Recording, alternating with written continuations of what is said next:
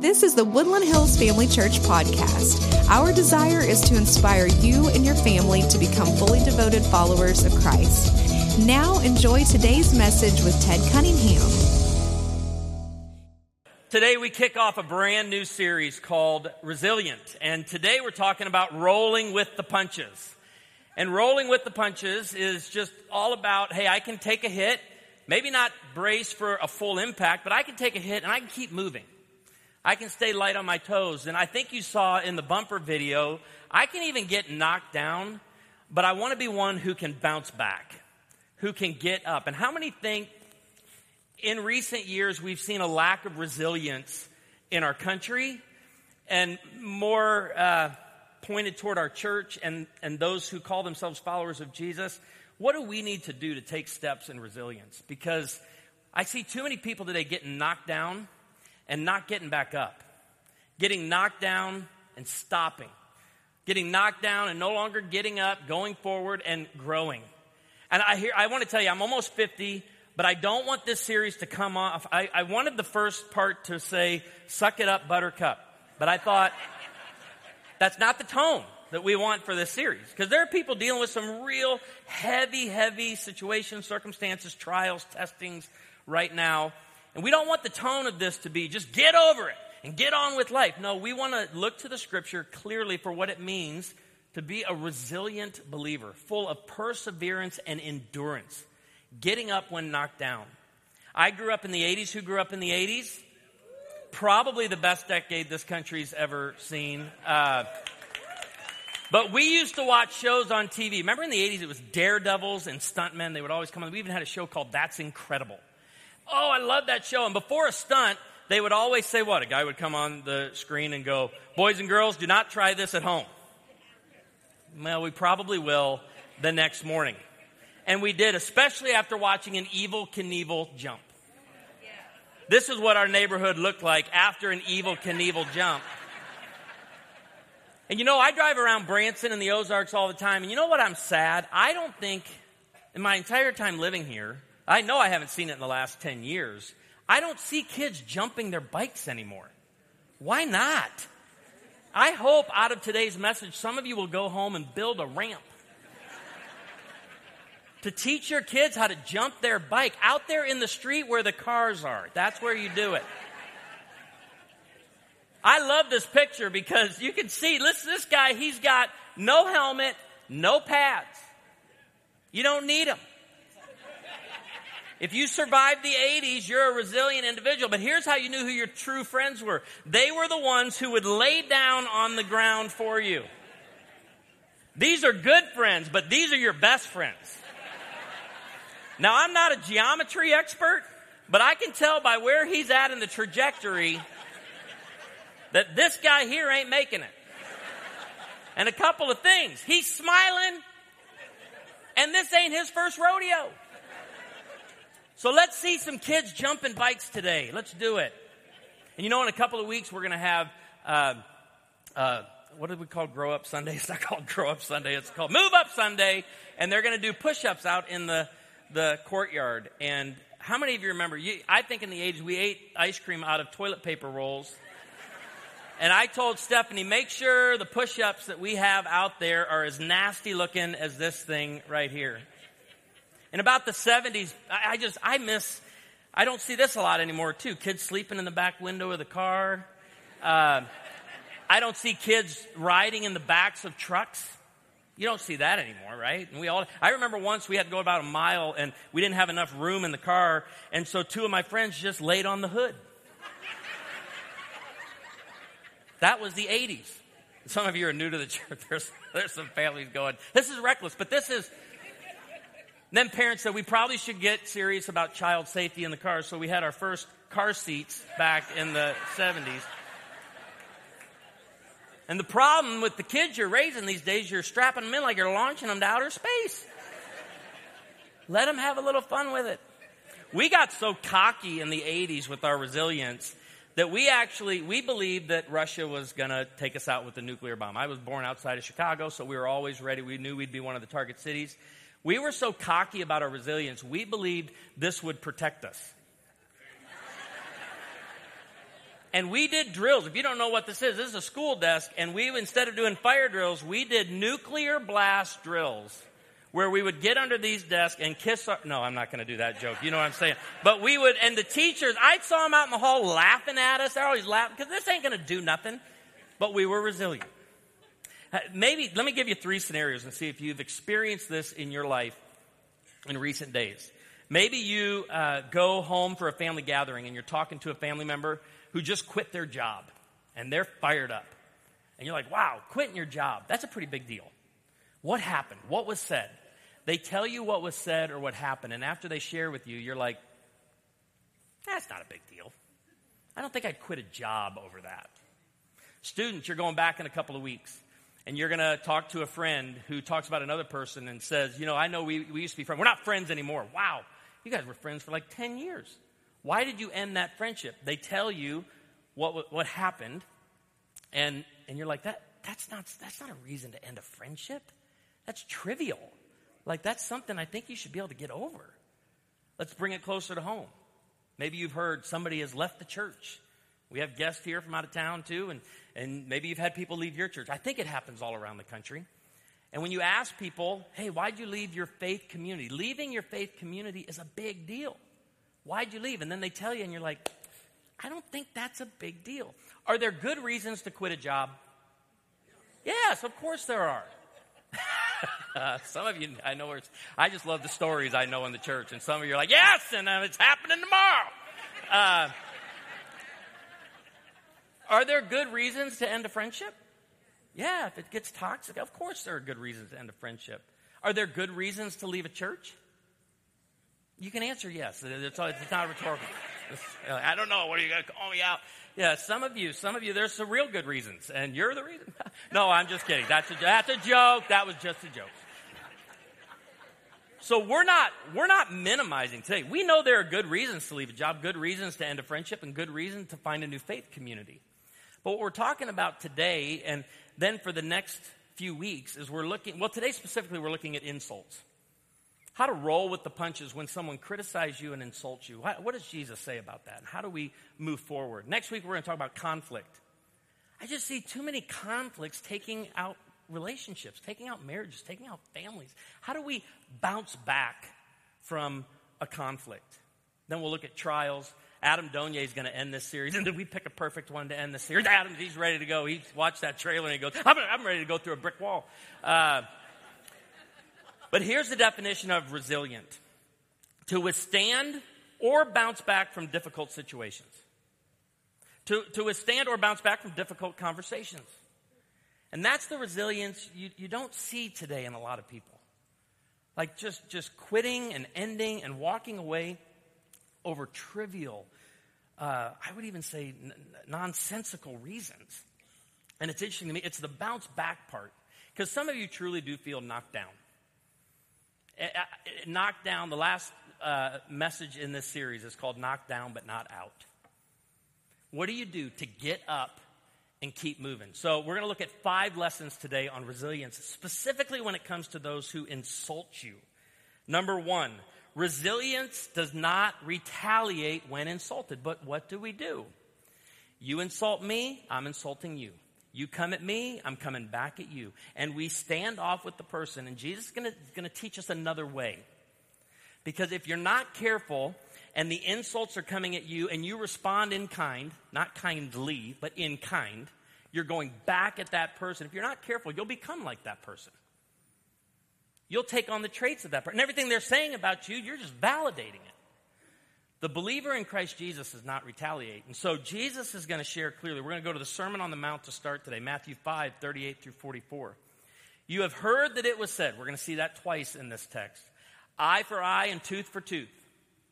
So right out of the Old Testament. This is to take what was given, but not to retaliate beyond that. But I tell you, do not resist an evil person. Now, it's very important to understand in this text, Jesus is not teaching pacifism. This isn't a text directed toward a government saying, don't go at an evil nation, don't seek justice. It's not speaking of pacifism. And it's not telling you don't use self-defense if someone's coming after you or your family. That's not at all. This is Jesus speaking in hyperbole, teaching us, do not retaliate. The believer does not have the spirit of retaliation, going back at a person the way they're coming at you. If anyone slaps you on the right cheek, turn to them the other cheek also. Have you heard anything more difficult in your life this week than that right there? Commentaries say this, a slap on the cheek, and notice it's not a punch, it's a slap. A slap on the cheek. I keep thinking about what's that burrito challenge that everybody's doing, slapping each other with tortillas. I thought about, we should do that. Pass out tortillas as people come in and just have the church slapping each other. But most commentaries say this is just a little bit more than a mere insult. And when we're insulted, when we're slapped, stay standing. Don't let that knock you out. Actually turn the other cheek. Going to get 3 more examples here. And if anyone wants to sue you and take your shirt, hand over your coat as well.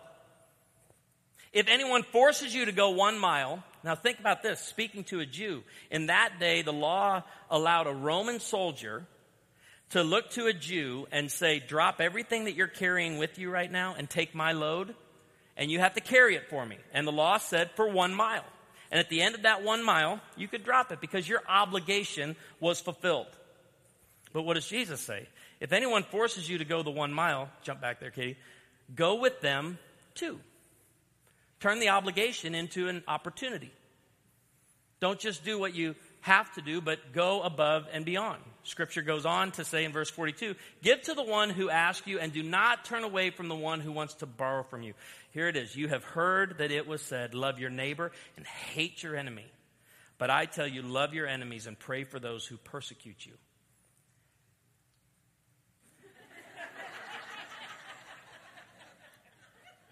And we are reminded this morning that God has not changed the hate rule.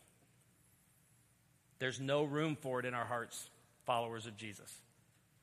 We have to be very careful and understand what we're called to. And the bottom line is this. I don't want this for you. I don't want this for me. I don't want to become like the person insulting me.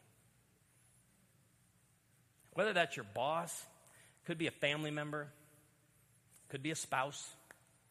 I'm not going to go back and forth because I don't want to become like that person. That person who's totally wearing you out. When you go back at them the way they're coming at you, you're becoming like them. Proverbs 19:11 says, a person's wisdom yields patience. It is to one's glory, let's get good at this, to overlook an offense. Stop being so easily offended. Stop being so easily offended where everything just takes you out. That relationship's over. I'm done with that job. I'm done with that church. I didn't like the way the person looked at me. There's a lot of servers in here. Stop allowing one bad customer early in your shift to ruin the rest of the shift. Stop allowing it to take you out.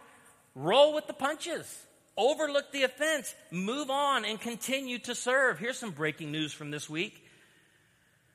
Local Facebook user discovers they can simply scroll past posts they disagree with instead of leaving an essay in the comment section. I was blown away by that. You can scroll past a potential offense. You don't have to stop and show up to every fight you're invited to. You can scroll past it. Some of you are going to be sitting next to your spouse this week, having a wonderful day. They're going to see something online and be like, oh, I'm offended. And now I'm going to share with you so you can be equally offended. And we offended together. It's going to help. Listen, you're wasting your days. You are letting them, what do they say, live rent-free in your head. Knock it off. Just walk away. Scroll past. Toss the phone in Taneycoma. Whatever you need to do. Stop allowing the insults and criticism, the ridicule. But they're offending my faith. Scroll past. You don't have to stop and match the insult with another insult. Just mark this if you're taking notes. Primer for 2024 election as we prepare. You don't have to show up to every fight you're invited to. And when you do have to get into a difficult conversation or you're in a conflict, you don't have to take every hit. Just roll with the punches. That's number one. Number two, be encouraged by this. God sees every offense. Ultimately, God will deal with every offender. But he also sees your response. He sees how well we're doing with this. Look how quiet it is in here. Ooh. Let's stick with the defender part. I want him to get that offender. He is my defender, and he sees every offender. 1 Peter chapter 2, verse 20. But how is it to your credit if you receive a beating for doing wrong and endure it? What a question. Isn't this something? How many people have you known that have been mad at something that happened to them, and they tell you what happened to them, and I can't believe the person did it, and you're like, you had it coming. I hate to say it, but you're 100% to blame for that one. Can you believe so-and-so said or did this to me? What'd you do? Oh, okay. And so what's Peter saying here? It's like, you can't look at that and be like, why is this this unjust person coming at me? No. But if you suffer for doing good and you endure it, this is commendable before God. If you continue to do the right thing, if you continue to move forward, if you continue to not match insult for insult, God sees that. He sees the offense. So here's, in this victim culture that we live in, we need to all be reminded of this. You may be 0% to blame for what happened to you, but you are 100% responsible for your healing and treatment of others. Now, I want to say here, some of you are walking around with a lot of trauma that was brought against you. And it is real trauma. A friend of mine in ministry says there's big T trauma and little T trauma. And a lot of people take the pain and the hurt in life and they want to just call it big T trauma and everything becomes, but there's real trauma out there. And some of you have been through that. And you deal with anxiety, depression, all that. And we completely understand that. And we walk alongside you through that. What happened to you is not your fault. But what you do moving forward is your responsibility. And there's so many, I know, cliches with this. If you don't heal, you'll end up bleeding on people who didn't cut you. You're a victim. If you're not careful, you'll take that and you'll become the offender and you'll become the bully. You'll become the abuser. We see it online all the time. People who have been offended, people who have been hurt, people who have been traumatized, who feel, now I have a right to, no. You are ultimately responsible before God for the way you treat other people and for your healing. And I think this is important to say when we're talking about this, that I think podcasts, books, therapy are good for you, but they do not qualify you to be a therapist. They do not qualify you to diagnose the trauma, the narcissism, the PTSD, whatever the case. We see it all, just words that are thrown out there like crazy today from people who read a book or listened to a podcast. You want to help a friend?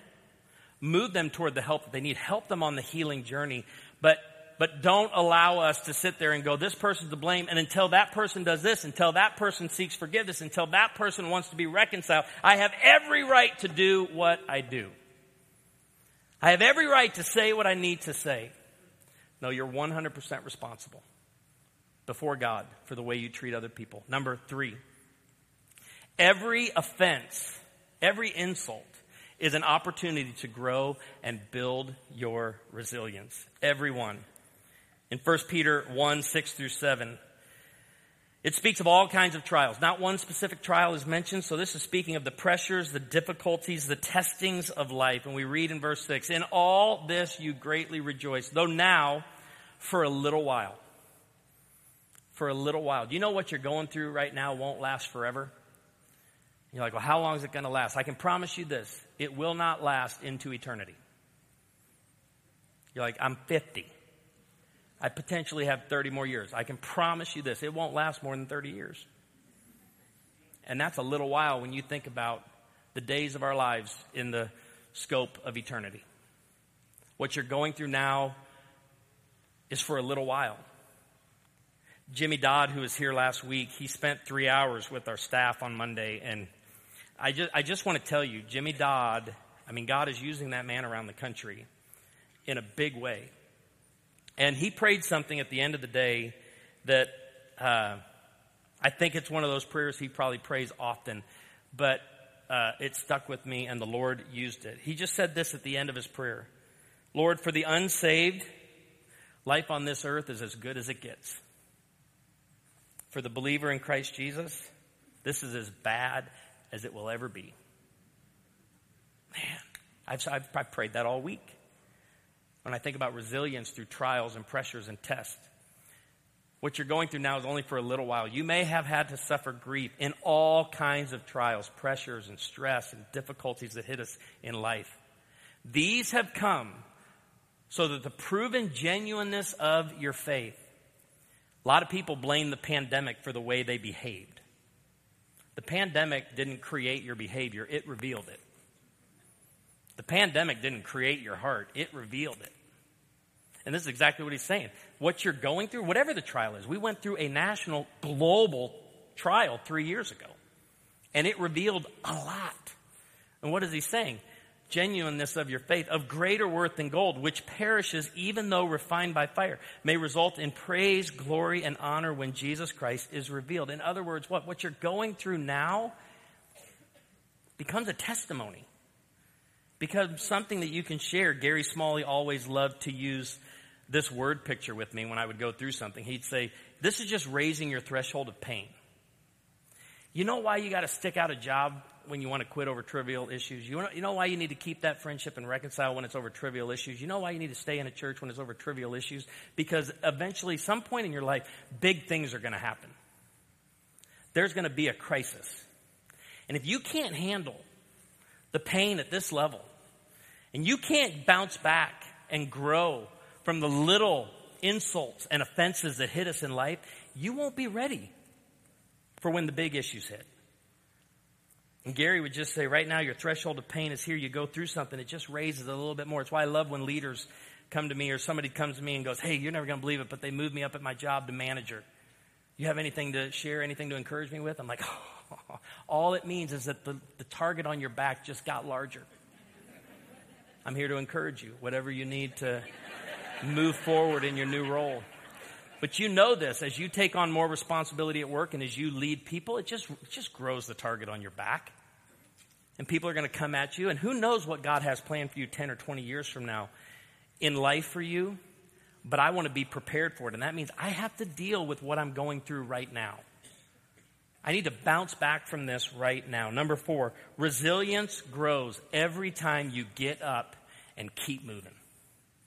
Every time you get up and keep moving. Something Jimmy did with our staff that I was scribbling notes as fast as I could. So encouraging. He just talked about the difference between competency and character. And he put it on a chart like this. If you think about your competency, your character, it's just a scale of 1 to 10. But here's the lifespan, and from the teens in the room all the way up to those in the 80s. And I know some of you are offended because I didn't put your age off there on the right, but we've only got a couple of them. And he said, I want you to think about what you're good at right now, your competency, your God-given abilities, your gifts, talents, your skills. What is it? Some of you are teachers, some of you are engineers, some of you are entertainers, some of you are instrumentalists, some of you are management. And he says most people will start off their adult life or their career around a 6 or a 7. In other words, you should probably find something to do for employment or a career that you're a 6 or 7 at. And he says, and it's just a slow build, but over the years, you work at that for 30, 40 years. Like, I love comedians, right? And I follow comedians, and I'm like, 30 years later, this comedian is skilled. They've got timing down, right? They got it. But then I love going back and watching videos from 20 years ago being like, ew, they were good. But now, see, that's what he's talking about right here. And here's the line for maturity. The line for maturity. And he says, when your maturity matches your gifts, talents, and skills, that's when you begin to thrive.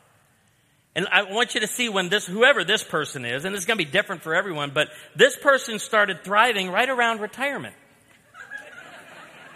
Part of my issue with retirement. You're at your best. You have like honed in your skills. You are incredible at whatever it is you do. Your character matches it. You are the one we need to turn to and look. But the problem right here is this gap. And he says, I can promise you, this is great illustration. Jimmy loves sports. Huge KU fan. Did you pick that up? Did he wear a KU shirt? He didn't last week. Anyway, he said, you can bet before the NFL team drafts a player, they're looking at a chart almost just like this. Because they're looking at the first draft pick. like a 10 quarterback. A 10 quarterback with a 1 or 2 on the maturity level. AKA Cleveland Browns. It's a classic example of this, though.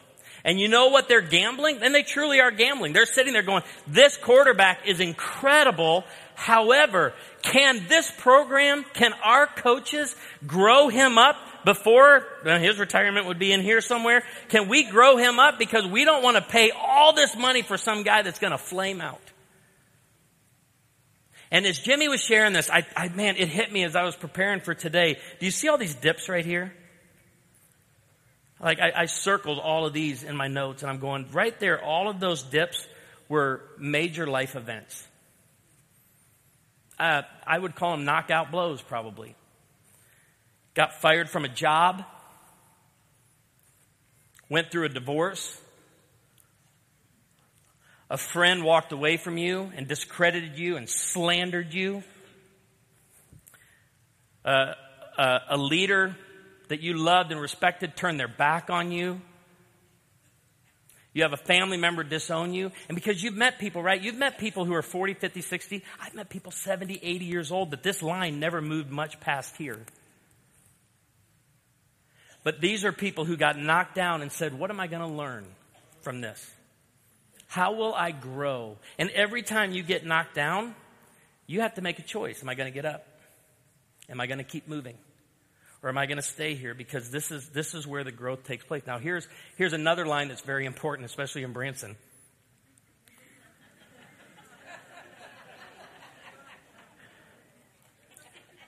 If you're looking for a mentor or a coach in whatever field that you're in, find someone in their 60s, 70s, 80s who's thriving. I mean, they're not going to be able to meet with you for long. I'm not being mean, but Ron, you need a nap, don't you? Ron, how old are you, Ron? 82. See, he's sitting down here front row. He's got a little bit. Ron would be about right here. I'd put Ron right about there. But this is why I tell the 60, 70, 80-year-olds in our church, you're probably at your most influential season of life. For you just to sit back and watch Fox News all day, I got to tell you, get out there. Be with people. Young people at this age, you don't need coffee dates, with mentors in this season of life. You need to find them down here. And invest. But are we getting back up? Here's what the scripture says. Romans 5, 3 through 4. Not only so, but we also glory in our sufferings, because we know that suffering produces perseverance. Perseverance, character. Again, I don't think we talk enough about it. Right? Yeah, there are lessons to learn from the knockdown, but you know what is also important? The getting up and the keep moving. Saying, I'm not going to allow this to take me out. Character, hope. And here, just to encourage you, whatever season you're in right now, whatever suffering you're going through, it will be painful in the short term. It will be. I know what you're going through is extremely painful, and it's difficult, and it's challenging. But respond well, grow, get up, keep moving, and you'll be grateful, and you'll have a story to tell in the long term. And number five is where we'll pick up again next week, but believers build resilience by considering the sufferings of Jesus.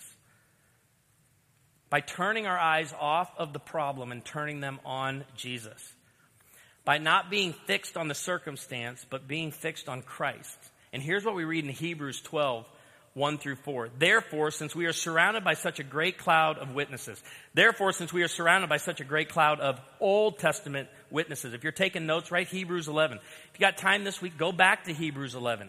And learn about, they lived by faith. So who lived by faith, right? Abraham, Isaac, Jacob, Joseph, Moses. And sometimes people read this and think this cloud of witnesses, they're spectators. They're looking down on us. That's not at all what it's talking about. They're not looking down on us. They're not spectators. They're the ones who have gone before us that we can learn from.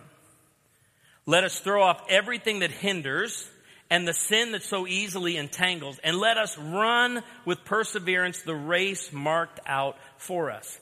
Key here, fixing our eyes on Jesus. The end. I'm not a basketball player. I didn't have a real great sports career in high school. But I can remember where the coach always told me to look on that basket. Didn't help me, but I know it helped a lot of other people. And the same thing with running. Don't look down at your feet, right? Keep your eyes fixed. And let me tell you, the circumstances, the race, everything going on in your life right now, it's moving constantly. Look at what it says. Jesus, keep your eyes fixed there because he's fixed. He's never changing.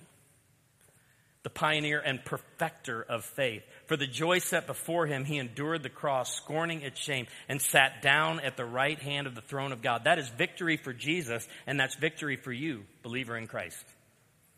Ultimate victory. Verse 3, consider him. Now this is where it takes a little bit of a turn. You need to consider what you're going through in light of what Jesus went through. He says, consider him, whatever you're going through, who endured such opposition from sinners so that you will not grow weary and lose heart. When you get up, don't get up from whatever knocked you down and begin immediately looking at all that's going on around you. You get up and keep your eyes fixed. I have a friend going through a terrible trial right now. Everything is hitting my friend. He lives in another state. On every level. And I said, and people slandering him and saying all these falsehoods about him. And I asked him, I go, man, how are you enduring all of this? I think I'd be a puddle with some of the stuff that's been said about you. I'm a real encourager if you need to know if you do. But he was encouraging me going through probably the most difficult trial of his life in ministry. He said, I don't know. He goes, I just know that everything around me just doesn't even feel real. And every time I look up, he goes, I just have this overwhelming peace I can't explain. And so long as I stay there, I know I'm taken care of. I know the one who goes before me, he is my guard. And he said, so whatever is said and all that. And I think that the problem is some of you got knocked down, you get back up and you go right back to looking around with everybody saying, no, when you get up, keep looking up. Fix your eyes on Jesus. And then I was with a friend a few weeks ago. His initials are Wes Hartley. And all of you in the chapel and over in the courtyard and watching online, Wes is the one directing all the cameras to making sure all the video goes out. He's become a dear friend. And I was sharing with Wes some of the things I've been going through. And some of it was pretty heavy stuff. And as I shared it with him, he got that smirk on his face. And I went right back to Gary Smalling. Because I would share something deep, hurting in my life with Gary, and he'd respond with, it's awesome. He says it's raising your threshold of pain. And I just hear about this, Ted, and I just want to go. And Wes was doing the exact same thing.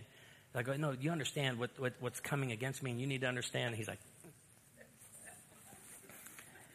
and he goes, why is it in Hebrews chapter 12, we typically only read verses 1 through 3, but we never move on to verse 4. And he opened his Bible and shared with me verse 4. In your struggle against sin, your sin, but also that opposition from sinners, sinful man, just the sinful world that we live in your struggle against all that you're dealing with, you have not yet resisted to the point of shedding your blood. Look at those all those Baptist holy mooing right now. You hear it?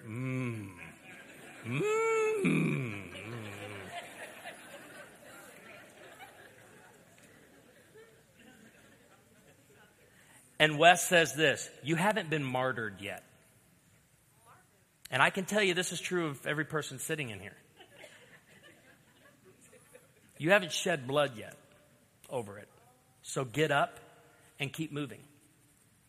And you may get bloodied a little bit. Keep moving. And Wes and this became a sacred echo in my life. Every time I wanted to whine or complain about something that was happening to me, keep my eyes fixed on Jesus and understand I'm still walking, I got no dents, and I'm not bleeding. And what the writer of Hebrews is saying here is some of you are going through very difficult trials, but you've not yet been martyred for your faith. And until that happens, keep going. Keep running your race. Keep your eyes fixed on Jesus. Would you pray with me? Father, I do pray for each and every believer in Christ Jesus right now. Some are going through heavy, painful trials, tests, and pressures in life. And it's an overwhelming weight. And they feel knocked down. And they've been staying on the ground. Our prayer today is that they are able to get up with the help of brothers and sisters in Christ gathered around them, able to persevere and endure these trials. Let this church always be fixed on Jesus, our eyes fixed on Jesus, the author and finisher of our faith. May we count it joy as he counted it joy. May this be true of each and every one of us. For the one who's never placed faith in Jesus, that today would be the day of their salvation. That they would confess with their mouth Jesus is Lord, believe in their heart that he has been raised from the dead. And that everyone who calls upon the name of the Lord will be saved. We pray this in the authority of the good name of Jesus. And everyone agreed and said, amen. Love you all. The prayer team is down front. We'll see you next week for round 2.